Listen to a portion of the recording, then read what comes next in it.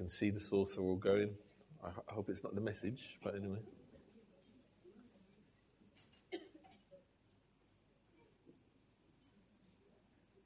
Okay. So before we begin the message, let's pray. Gracious and merciful Father, we do magnify your name. There is nothing like the name of Jesus. There is nothing like the name our Lord God. There's nothing like being in his presence. He is an almighty God, a merciful God, a gracious God. And he is forever and evermore the eternal one. The one who came, the one who saw, the one who conquered, the one who will come back. And Lord, as we commit our hearts into your presence, may you give us hearts to receive, eyes to see, and ears to hear. In Jesus' precious and mighty name, amen. Amen. So today's message is seeing Jesus as King of Kings. And the key verse today is 1 Chronicles 29, verse 11. Yours, O Lord, is the greatness and the power and the glory and the victory and the majesty. For all that is in the heavens and in the earth is yours. Yours is the kingdom, O Lord, and you are exalted as head above all. So I don't know about you. What does a king look like to you? Any answers, church? What does a king look like to you? Yeah, got a crown. Yeah. He's got a what? Scepter. Yeah. Any other things? Robes. Amen. Good one. No? Okay. Here are some kings you may have heard about. Yeah? There's King David. We all know King David if we're reading our Bibles. You should know King Henry VIII. You teach him in history, very well-known king. We know, there may be some too young to remember this man, but Elvis Presley, known as the king of rock and roll. And the younger generation should know this one. King T'Challa, the Black Panther, Wakanda. That's the Black Panther. Never heard of him? Yeah, I'll introduce him to you later on. Two are real historic kings, one biblical, one not. We have two who did not have the authority of a real king, but are popular icons of the culture of their time. This is a quote from Elvis Presley. I'm not the king. Jesus Christ is the king. I'm just an entertainer. Amen. Wise words. Throughout mankind's history across the world, there have been many kings, some good, some very bad. The Israelites were no different. They had many kings, the majority terrible, but there were a few good ones. Genesis 49, verses 9 to 10. Judah, my son, is a young lion that has finished eating its prey. Like a lion, he crouches and lies down, like a lioness. Who dares to rouse him? The scepter will not depart from Judah, nor the ruler's staff from his descendants, until the coming of the one to whom it belongs, the one whom all nations will honor. Many of the prophets in the Old Testament prophesied of one king that God would choose to bear his name. That king would bear the name King of Kings. So why is Jesus called King of Kings? The term King of Kings is used 6 times in the Bible. Once for God the Father, twice for Jesus the Son of God, and the remaining 3 times for the Persian and Babylonian kings. Daniel 2, verse 37. You, O King, are king of the earthly kings, to whom the God of heaven has given the kingdom, the power, the might, and the glory. Nebuchadnezzar, king of Babylon, was called this, but even he was humbled by our God and shown there is a higher authority than his. The Bible shows God's best Old Testament king was King David, a great man who had a heart for God. David originated as a shepherd, the youngest in his family, humble and faithful to those he served. David was no Arnold Schwarzenegger in form when God called him, but his heart was bigger and more willing to serve God than any other king Israel would ever have. David was not perfect. That king was yet to come. Daniel 7, verse 13 to 14. I saw in the night visions, and behold, with the clouds of heaven, there came one like the Son of Man. And he came to the Ancient of Days and was presented before him. And to him was given dominion and glory and a kingdom, that all peoples, nations, and languages should serve him. His dominion is an everlasting dominion, which shall not pass away, and his kingdom one that shall not be destroyed. Jesus is the Messianic King foretold by the Old Testament prophets, a descendant of Abraham and David, the ultimate King raised up by God and is God himself. His birth began the fulfillment of many of God's promises to Abraham and to God's people. The promise of hope, peace, joy, and that God would gather a people to himself and send a king who would reign forever, and God's pleasure and authority would be with him. This king was humble in his birth, born in a manger, but heralded by angels. He was not born of a great king or a great queen, but a humble Israelite girl whose willing faith ensured our Saviour was born. God uses people from all walks of life for his great purposes. No one is beneath him to receive his great love or to share in his kingdom and the great inheritance his coming has brought to the world. Philippians 2 verses 5 to 7. Have this mind among yourselves, which is yours in Christ Jesus, who though he was in the form of God, did not count equality with God a thing to be grasped, but emptied himself by taking the form of a servant, being born in the likeness of men. Jesus came down from his heavenly position to become one of us.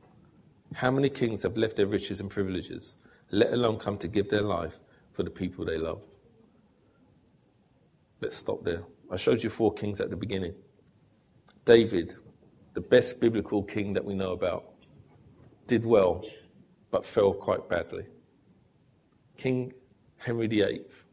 Anyone that knows British history said he's not a good king. He's famous because he was such a bad king. It's not a good testimony to a human king, is it? And then look at the culture. The culture makes people kings. King of pop, king of rock and roll, king of R&B. But are they truly kings?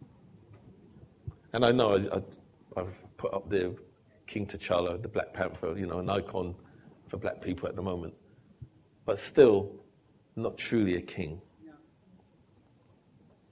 There's a quote from The Lion King, of all places.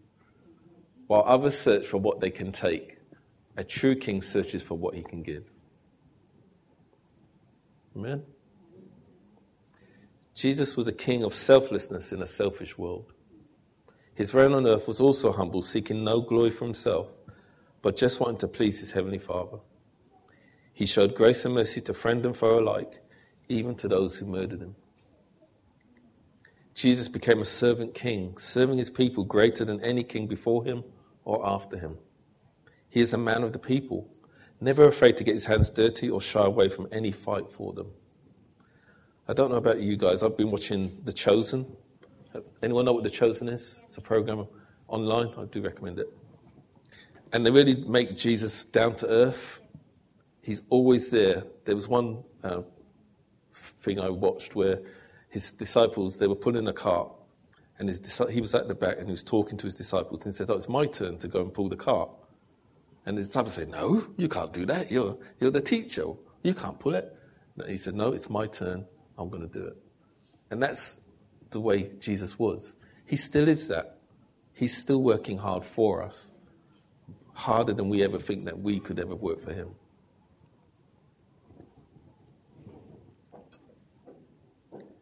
He is the king who has brought his people close to him. Again, that's a crucial thing we've got to know about this king. I don't need to make an appointment to see him. I don't need to talk to his PA to see him. I don't have to wait for months or even years to get a sword put on my shoulders to see that person. This king is always close to me. He reigns in heaven, but he's closer to us than our own skin. The veil that separated the people from the presence of God has been destroyed at the cross, allowing his people to enter into the full, glorious, holy presence of God. The Old Testament shows the great sin and rebellion mankind has done and continues to do to God, and the absolute need for mankind to be saved from itself. The New Testament shows us God himself came as a man to not only dwell among us, to show us the only way to salvation, but also to die for us, that we may have eternal life in him and with him. Praise God. John 12, verses 12 to 13. The next day, the large crowd that had come to the feast heard that Jesus was coming to Jerusalem. So they took branches of palm trees and went out to meet him, crying out, "Hosanna! Blessed is he who comes in the name of the Lord, even the King of Israel." So this is Jesus on the approach to Jerusalem. And he's been doing ministry for 3 years now. And he's famed throughout the land. He's put fear in the Pharisees and the Sadducees and all the people of that time who were supposed to be the religious ones. And he's stirring up the people, not on purpose. He's not a rebel. He's just the man who has compassion for the people, who loves his people, who does not like seeing what his people are going through and what his people are what they're enduring. So he's on that approach. But just remember, he's on his way to die. He's quite clear on that approach. And he's telling his disciples as well, I'm going to die here. But he's still upbeat. And he doesn't let them stop rejoicing. Isn't that really good? I know that if I was facing the gallows, I would not be rejoicing. I would be depressed. I'm counting the days thinking, this is it. I've only got 14 days. I've got 12 days. Literally, that was like what Jesus was coming up against. It was a ticking clock. He knew once Jerusalem was coming, that was it. But he's still, because his people are rejoicing that he's there, he's not going to take that from them. The people herald him as their king, and they have, even the King of Israel, as he entered Jerusalem. However, it wouldn't be long before they deny him through their jealousies and vindictiveness of their religious leaders, who would then offer him up to death, not knowing that this was always God's plan for our salvation and freedom. Pilate mockingly called him the King of the Jews when he questioned him. The Roman soldiers mocked him using this title, and his people rejected him from this title. But Jesus was and is so much more than that. The nation of Israel was expecting the prophesied new king would be an all-conquering king like David. However, Jesus came as the suffering king to give his life for our salvation. But by his death and resurrection, Jesus proved he is the King of Kings and Lord of Lords. One day, the whole of creation will bow before him. Micah 5, verses 2 and 4. But you, O Bethlehem Ephrathah, who are too little to be among the clans of Judah, from you shall come forth for me one who is to be ruler in Israel, whose coming forth is from of old, from ancient days. And he shall stand and shepherd his flock in the strength of the Lord, in the majesty of the name of the Lord his God.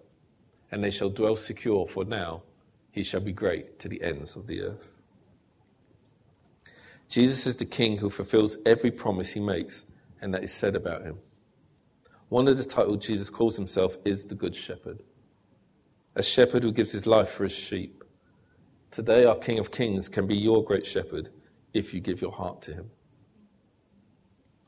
So why should you make Jesus your King? The King of Kings is for you. Amen? Amen. The King of Kings is for you. Yes. Go back to the first four, yeah? King David. He's dead. That's fact. He's dead. He can't help you now. King Henry VIII wasn't going to help you. He was going to hang you. You're done. Elvis Presley, again. Only rock and roll respects his contribution. King T'Challa, all right? It's a film. He's not real. Yeah? Jesus is. He's realer than you ever know. Yeah. Especially when you experience him. especially once you make him king. There's nothing like him. This king, not a king, the king of kings is for you. You should be rejoicing. Amen. You should be rejoicing. Because that's what I'm trying to show to you. He is the ultimate. There's no one better than him. No one stronger than him. No more quicker than him.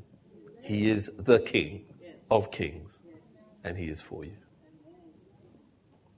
He's always been for you, in thick and thin, and he never leaves you nor forsakes you.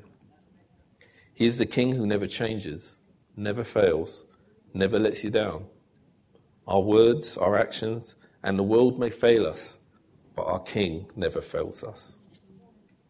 Romans 8, verse 34. Who then will condemn us? No one. For Christ Jesus died for us and was raised to life for us, and he's sitting in the place of honor at God's right hand, pleading for us. Jesus is worthy of the title King of Kings and Lord of Lords because of his completed work at the cross and his victory over sin and death through his death and resurrection. 1 Timothy 6, verse 13, from verse 13. And I charge you before God, who gives life to all, and before Christ Jesus, who gave a good testimony before Pontius Pilate, that you obey this command without wavering.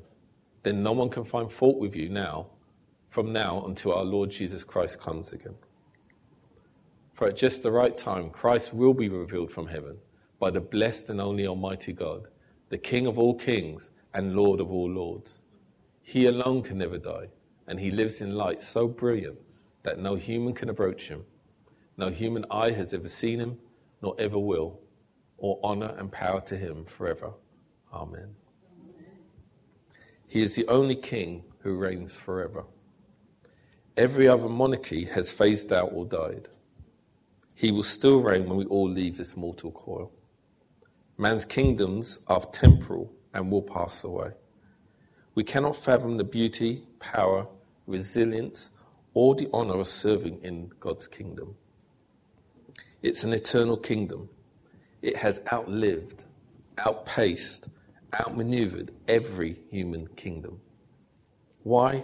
Because the king is beautiful, wonderful, magnificent, glorious, mighty, and eternal.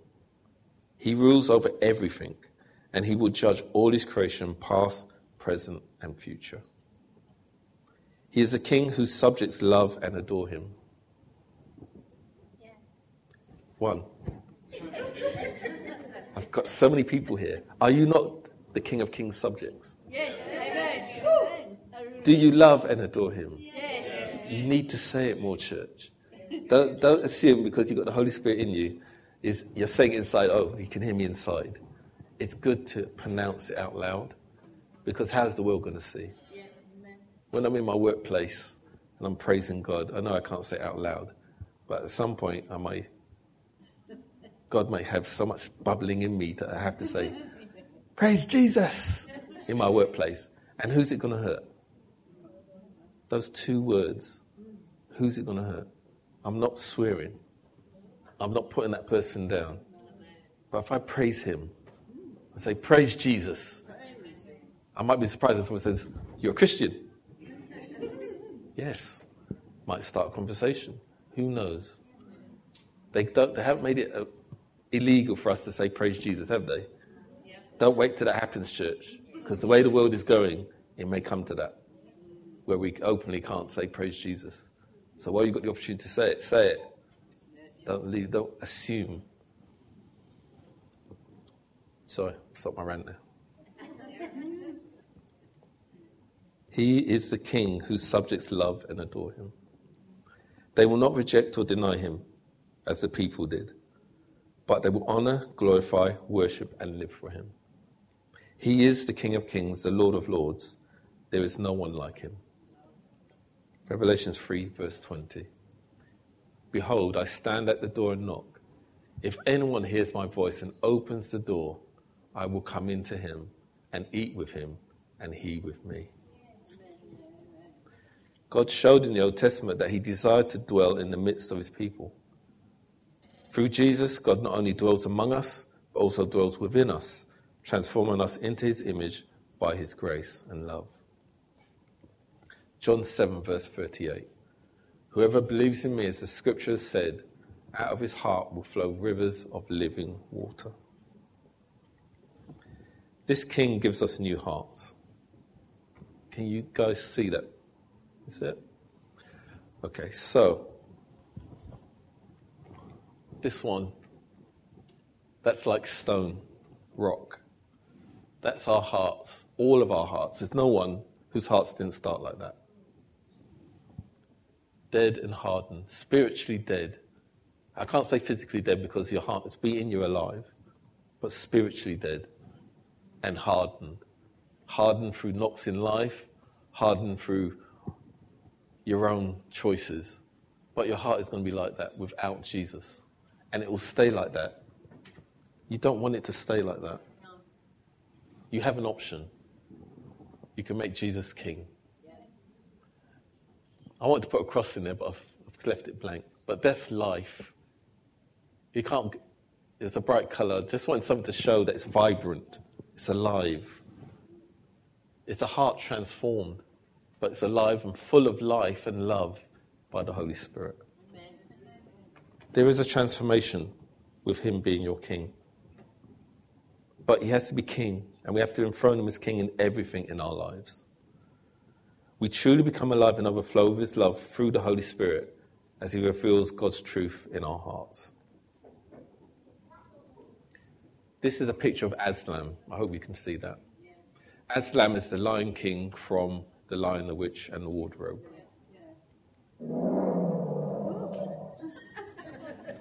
I thought that'd be more effective than me going roar. But he is a great Lion King, Aslan. But way before C.S. Lewis or anyone else had a Lion King, God had destined for us to have our own Lion King, the Lion of Judah, Jesus Christ, our Lord Saviour. Aslan had a great army of humans and mystical beings, if anyone's seen the books or read the books or seen the films. But the Lion of Judah has a great army also, an eternal one of angels and believers throughout the ages. But he needs no army to win his battles. Revelation 17, verse 14. They will make war on the Lamb, and the Lamb will conquer them. For he is the Lord of lords and King of kings, and those with him are called and chosen and faithful. That's you guys. Called, chosen, faithful. He is an all-conquering king, but not in the way Israel expected or any of us expected. But once you get to know what Jesus did for us, you will know and believe he is an all-conquering king now and forevermore. Amen. Revelations 19 from verse 11.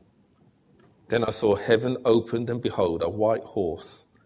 The one sitting on it is called Faithful and True, and in righteousness he judges and makes war. His eyes are like flames of fire, and on his head are many diadems, and he has a name written that no one knows but himself. He's clothed in a robe dipped in blood.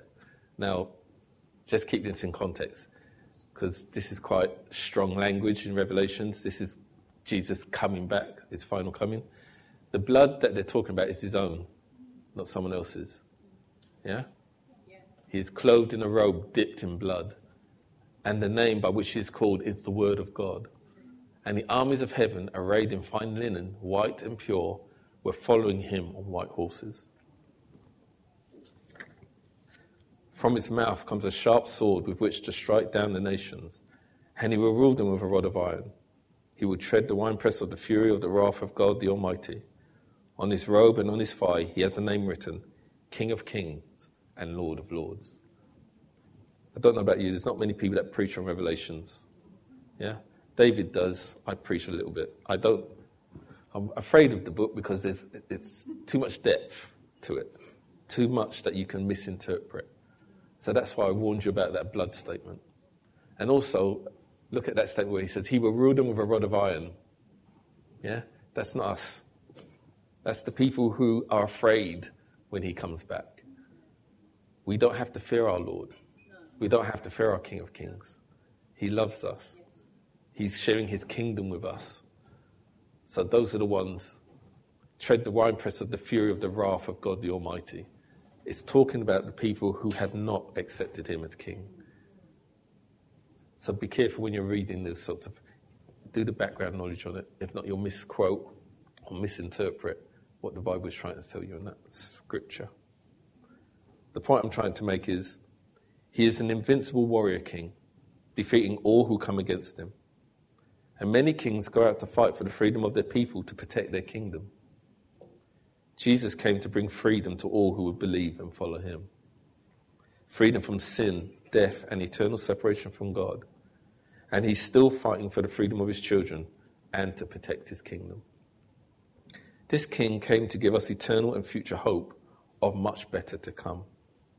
This is not it, church. What we're living in is not the end point. Read Revelations, read the end of it. A new heaven and a new earth. This earth is going to pass away. All the beamers, all the big houses, all going to pass away. We won't have TVs anymore. We won't have mobile phones. Think of the money you're going to save. It's all going to be new. It's all going to be good. All of it when he comes back. This king came to give us an eternal future hope. That's the future hope of what is to come. No one knows what's coming. You can have the best preacher in the world, the best prophetic person in the world. They cannot tell you what it will be like. No. Read the Bible. Not even the sun knows. So how is someone on earth going to know? So you're better than Jesus? No. False teaching. Beware of that. There's going to be many of them preaching the gospel, a false gospel. You need to be strong, church. Know what you know about Jesus. His first coming was to be our Saviour. When he returns again as the coming king, all will see and know that he is who he says he is. The King of Kings, the Alpha and the Omega, Almighty God himself. Triumphant kings return with the spoils of their conquered enemies. I don't know about you, I'm reading a lot of Old Testament because of the Bible plans. And they were quite brutal, the triumphant kings. They used to be cutting off heads, hands, feet. Some of Judges is pretty bloody. But that was the time, that was the things of those times. Praise God, we don't have to be doing that anymore. And I don't think Jesus is going around cutting off heads, hands, and feet as far as I know. But this king, he doesn't want you to share in those sort of spoils. He wants you to share in the spoils of his victory, because he wants those who believe in his name to believe in the promise of the eternal life that only he can give. Yeah. The King of Kings has invited us to be heirs with him in his kingdom. And this is just a selection. I'm not saying this is a complete list, but his kingdom is established by God himself, not man-made, but God himself has built it. It's everlasting. It's always going to keep going on and on. It's just and righteous. Isn't that an assurance, church?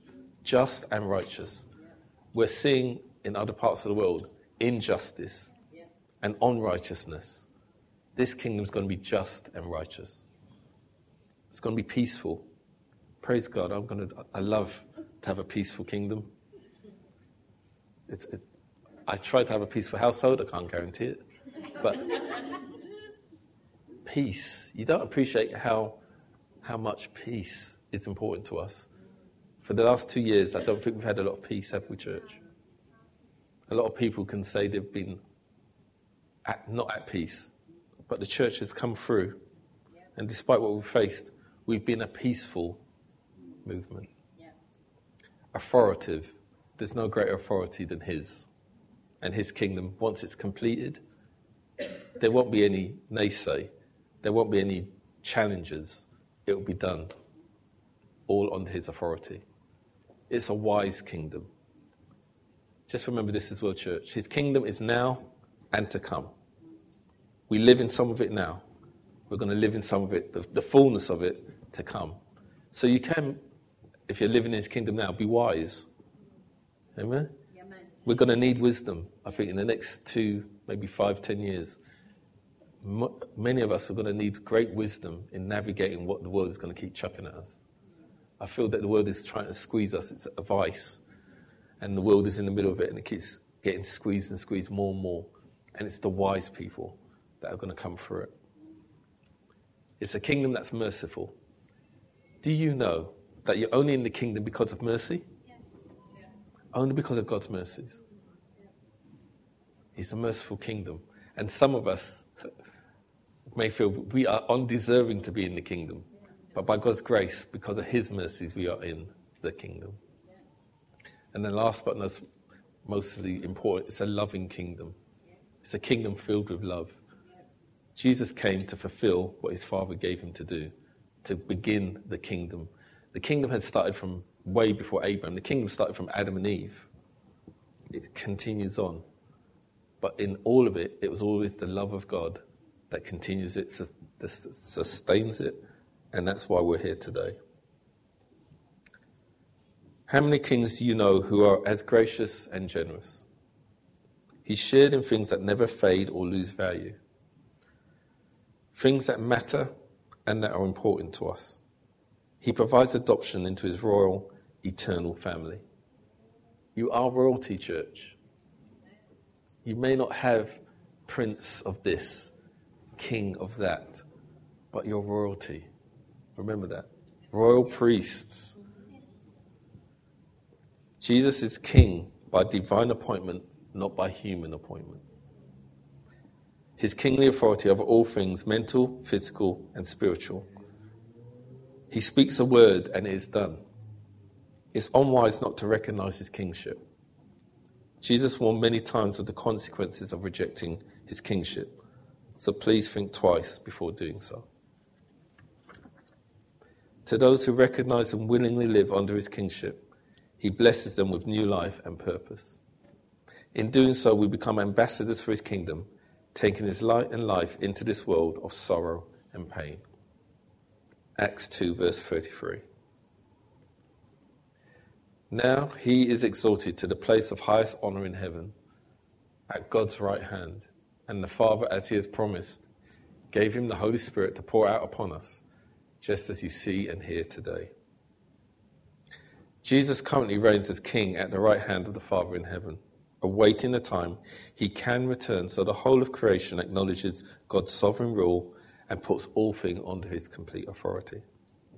All other authorities and dominions will cease or be conquered on his return. Jesus, the King of Kings, is eternal and will reign forever. Conquers all his foes. He's already defeated sin and death. The last one is still to come, the enemy. He loves his kingdom and his people. And he will put all things under his authority on his return. He has given us the Holy Spirit that his kingdom and authority may reign now in us and around us. Let us invite the King of Kings into our hearts and lives that he may reign in all things now and forever. Give thanks for all he has done, is doing, and will do for you. And may you bow the knee to his sovereign grace and mercy. In Jesus' precious name. Amen. Amen. Heavenly Father, we lift up your name. But Lord, we are celebrating the fact that you sent your Son to become the King of Kings and the Lord of Lords. And Lord, for those of us who still need to submit our hearts to you, who still need to enthrone you in our hearts and in our minds as the King of Kings, Lord, may they call out to you now. May they receive not just the love, but the grace and mercies that only the King of Kings can give to your people. Lord, we do thank you. We thank you for changing our hearts. We thank you, Lord, that once we were your enemy, once we were dead to true life, but now we have life of springs of living water bubbling in us, Lord. Lord, let your life bubble in us even more. Lord, let us bow even further so that you are seen to be the King of Kings. Let us know, Lord, your kingly authority in all that we do, in all that we say, even in all that we think. We want you to be our King. We don't want anyone else. There is no one else, Lord. We don't want a false king. We don't want a king who will die. We don't want a king who cannot do what we need. Lord, we don't call out to you because we want something from you. We call out to you because we adore you. We call out to you because there is no one else we want to talk to. Lord, in you and only you, we want to dwell. So, Lord, have your way. And I pray, Lord Jesus, that the day that you do come back as the coming King, that we are ready. In Jesus' precious and mighty name. Amen. Amen. So we're going to go.